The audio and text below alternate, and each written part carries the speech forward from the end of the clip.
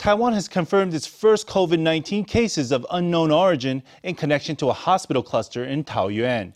2 local cases were announced Sunday, both with an infection source that could not be identified. In response to the development, officials have placed the hospital's entire inpatient ward on the highest alert level. This means an estimated 5,000 more people will need to undergo home isolation. 那今天新增2例本土案例为案889。 Today there are 2 new local cases, number 889 and 890. Our preliminary investigations indicate that their symptom onset date was January 20th. 889 had been an inpatient in hospital room 12A. 890 is a family member who lives with 889. The relevant epidemic investigations are underway. What was the source of infection exactly? That's the most important thing for us to clarify. These are the hospital's first cases in which the origin of infection could not be easily identified. The newly diagnosed patients had been active in the hospital's green zone, which was previously thought to be a low-risk area. In response, the CECC has raised the alert level of all inpatient wards to high risk. 我们要扩大回溯医院相关接触者的居家隔离措施。 We're going to expand our home isolation measures for people identified in this latest round of contact tracing. This applies to anyone who, between January 6th and 19th, was discharged from Taoyuan General Hospital and their carers, as well as anyone who has since been living with them. All of these people will need to undergo home isolation. Upon the completion of home isolation, we'll arrange for them to be tested, and they'll need to undergo 7 days of self-health management. Currently, we're unable to confirm the number of carers, but I think that nearly 5,000 people will need to go into home isolation. With containment measures escalating quickly, one expert says authorities initially underestimated the threat of the hospital cluster. At the beginning of this, controls should have been placed on the entire hospital. They were a little slow on the uptake. That is a fact. Taiwan hadn't had any of these more serious hospital cases. That resulted in the outbreak being taken too lightly at the time. When infections occur in a hospital, transmission doesn't only occur through droplets during face-to-face interactions. If the virus contaminates the hospital environment, there's a possibility of infection through indirect contact. 所以在第一个时间我们就在疫调上面 At the outset, we carried out an epidemic investigation. Based on our pre-established standards, we identified people who needed to be quarantined. In addition, we launched COVID-19 screenings over a very wide area considered risky. However, in hindsight, it wasn't wide enough. Of course, these are all issues we will review and improve on in the future. With officials reassessing policy continuously, COVID-19 controls are tightening day by day. In the weeks before Lunar New Year, the CECC is racing to plug the loopholes in its COVID-19 response. As Taoyuan grapples with a growing hospital cluster, reports have emerged that the outbreak's first local patient, a doctor, blames himself for creating the crisis. Central Epidemic Command Center Chen Shizhong responded to the reports on Sunday. 任何一个人发生的这个事情那这段时间一定会不断的在回想那时候 Anyone who experienced something like this would continuously think about what exactly happened at the time and what he went through. But you shouldn't think about this kind of thing for a long time. If you do think about it for a long time, it's like bashing your head against a brick wall. Of course, your mood would be affected. Thinking about it is too exhausting. You should just let yourself relax, and then you wouldn't put too much pressure on yourself. After the coronavirus cluster broke out at the hospital activated an emergency care team to support the psychological health of medical and nursing staff. On Sunday, Chen said he would ask the emergency care team to communicate with the doctor involved. Well, dental professionals are at a higher risk for COVID infection since procedures like teeth cleaning generate aerosols from the patient's mouth. The Central Epidemic Command Center says precautions should be taken when providing the essential service of dental care. One dental clinic announced Sunday that it's switching from high-speed hand tools to more basic instruments that reduce splash and splatter. Before seeing patients, these dentists not only don a mask, goggles, and gown, they also wear face shields for an extra layer of protection from infection. We at the dental office call up the patients before their appointment to see if they have respiratory tract symptoms, unexplained diarrhea or fever, etc.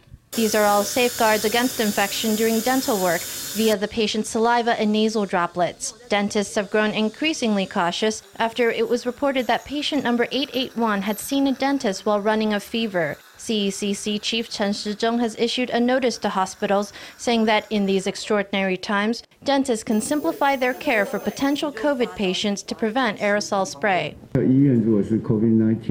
At hospitals, if the patient could potentially have COVID or other related infectious diseases, general dental treatments should be simplified. Simplification means choosing stopgap measures. We can choose equipment that doesn't produce aerosols. For example, before we might have used high-speed or ultrasonic handheld tools for cleaning teeth. Now we might clean teeth manually. Amid the pandemic, asymptomatic carriers can easily become a contagion risk. Dental professionals have become more alert and raised their safety standards to prevent the virus from spreading. The director of one of Taiwan's most successful movies of all time, Cape No. 7, has launched his most ambitious project yet. Wei Desheng plans to tell the story of Taiwan over 4 centuries in his upcoming Taiwan trilogy. But with a lack of commercial investment hampering the project, Wei has turned to online crowdfunding. His campaign has already gathered 120 million NT dollars in donations. Investors say, if the money doesn't come in, how will you pay me back? If I don't make money, if I lose money, how will you pay me back? I have no answer to that. What can I say? You gambled and I lost. How can I lend you it back? Wei has been there and back again with movie investors. In Taiwan, 9 out of 10 films make losses. That's a hard sell in the investment market. To shoot the Taiwan trilogy, Wei has partnered with a fintech platform in the hope of attracting donations from those who want a hand in the film's production. I can't get a loan from anyone. I can't get investors. Of course, making dreams doesn't necessarily mean having an object to show. Sometimes it means participating in the production of something. The campaign has 2 sponsorship tiers to choose from. Donate 240,000 NT and get rewards including cinema tickets and memorabilia and trips to indigenous villages. You can even get a signed brick from the village, symbolizing your contribution to Taiwan's cinematic infrastructure. Donate 360,000 NT and claim tickets and memorabilia as well as trips to the set, with the chance to participate in the film's construction, filming, or post-production and take the life of a filmmaker. What's special is we're using these financial tech tools so that everyone who supports cinema can take part in the production and shooting of movies. I think this is a priceless opportunity and priceless experience. The Taiwan trilogy will tell the story of Formosa over the last 400 years as the island stepped onto the global stage. The project includes 3 feature films, a documentary, and an animation. Since the first stage of the campaign was launched, 120 million NT has already come in from 24,000 individual supporters. The goal is 4.5 billion. Wei is in for a marathon, not a sprint. Well, in these pandemic times, disease detection technology is crucial to a country's ability to control an outbreak. Today in our special Sunday report, we turn to an unconventional technology for sniffing out disease. That's right, dogs. Researchers are exploring the potential of detection dogs, finding them to be useful in the screening of diseases like COVID and even cancer. Researchers are also experimenting with robotic systems that can act in a similar way to detection dogs. These robots and detection dogs open up new possibilities for countries seeking to screen for contagion and protect their borders.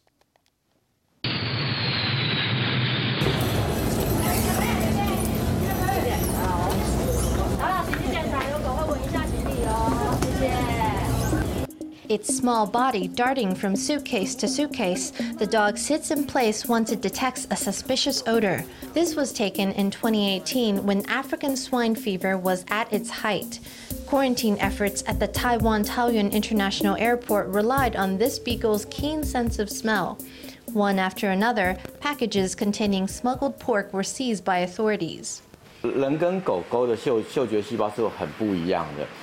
A dog's olfactory cells are very different from those of humans. Humans have roughly 5 million of these cells, while dogs have around 200 million of them. The things a dog is able to smell are much greater in number than those humans can smell.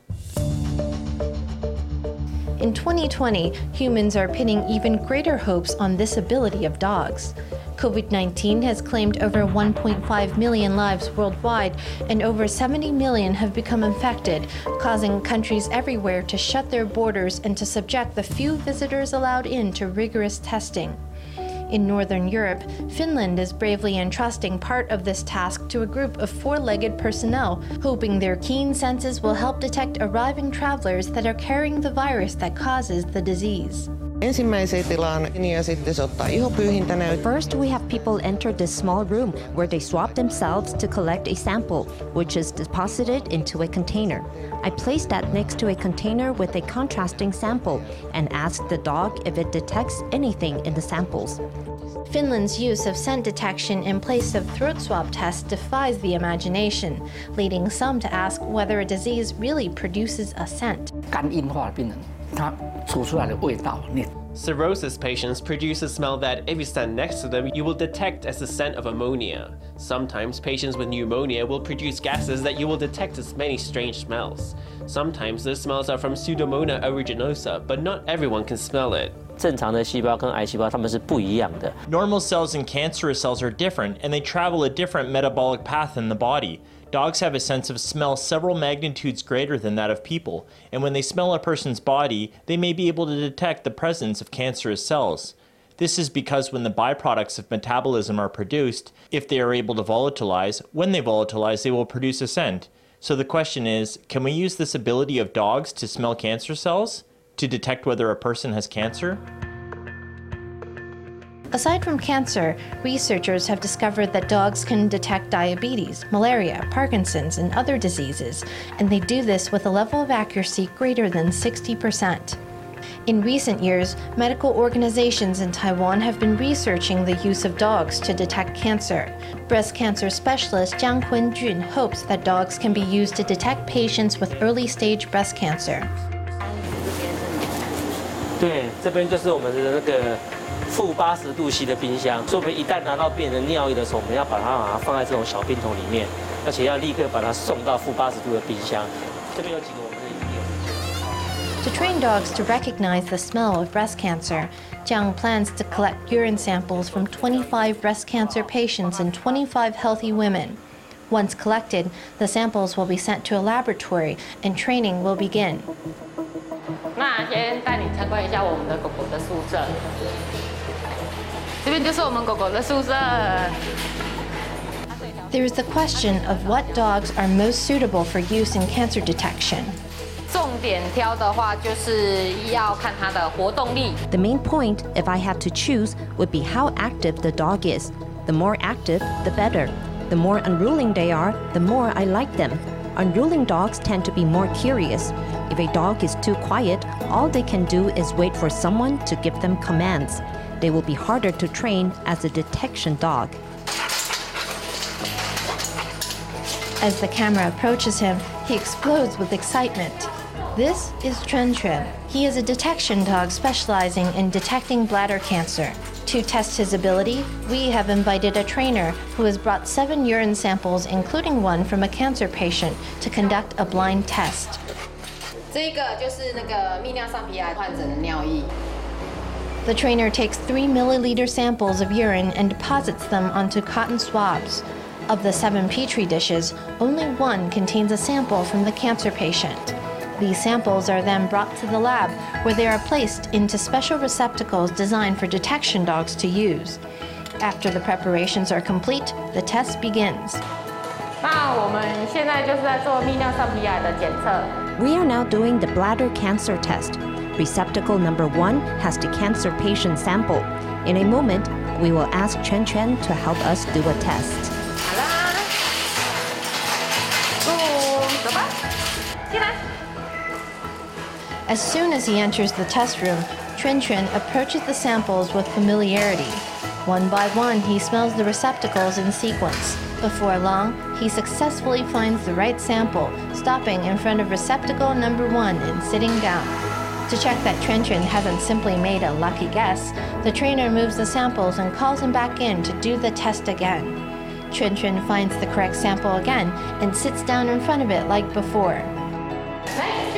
This lab has now completed 200 experiments with detection dogs and discovered an accuracy rate of 86%.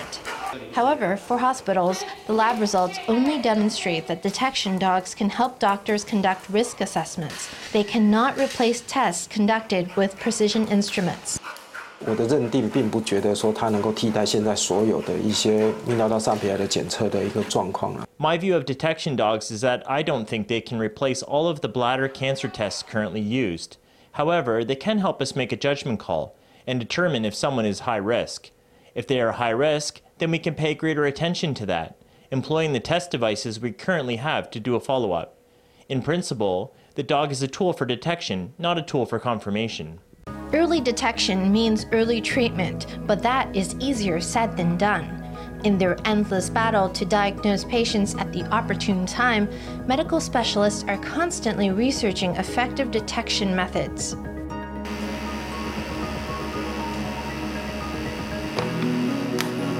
Here at the National Tsinghua University Electrical Engineering Department's lab, a student is blowing air into a plastic bag, which is then connected to an electric circuit board to perform analysis with the computer.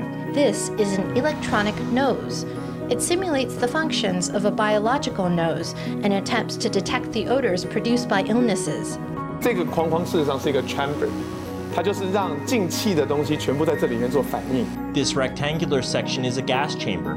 It allows the gases that enter to undergo reactions and then be expelled. It's like our noses through which we breathe air into the nasal cavity. That nasal cavity is like this gas chamber. Every odor has its signature, its thumbprint. We use this integrated system, which has all these different sensors that combine to look at patterns. This electronic nose can categorize different gases, such as those expelled by pneumonia patients and healthy people. Indicated clearly by blue and red graph lines, data from 2 test groups are displayed, as well as data indicating what bacteria strains led to infection in the 2 groups of patients. 蓝色是克雷伯氏菌的病人。 The blue line represents a patient infected with Bacterium Klebsiella pneumoniae, and the red one is another type. As you can see, it has clearly separated the two, which means that I know with 100% certainty that this person was infected with this bacterium. The blue line in this graph represents a Pseudomonas aeruginosa infection. You can see that I am able to take this, as well as 3 other bacteria represented, and completely separate them. 疾病有气体的味道吗？ Do diseases give off odors? Not necessarily, but they produce gases that can be tested for. There are some volatile gases called volatile organic compounds, which have high vapor pressure. There are some things you cannot smell. Think about carbon monoxide. You can't smell it, but you can test for it.